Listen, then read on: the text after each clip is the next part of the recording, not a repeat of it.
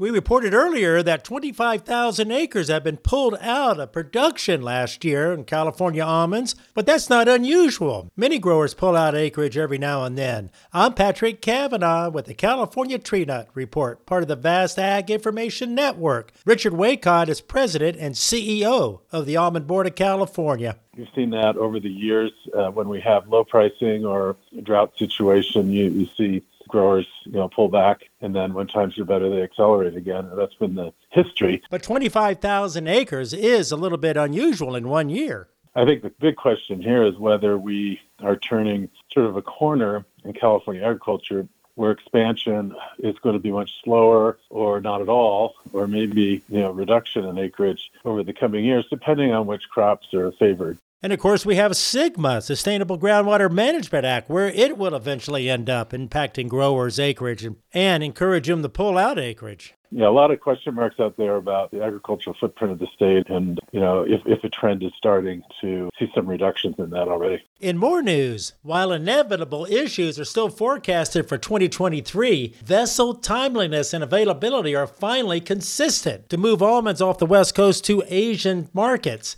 Over the last 6 months, import freight rates have also decreased from $20,000 to below $2,000. With the Ag Information Network, I'm Patrick Cavanaugh.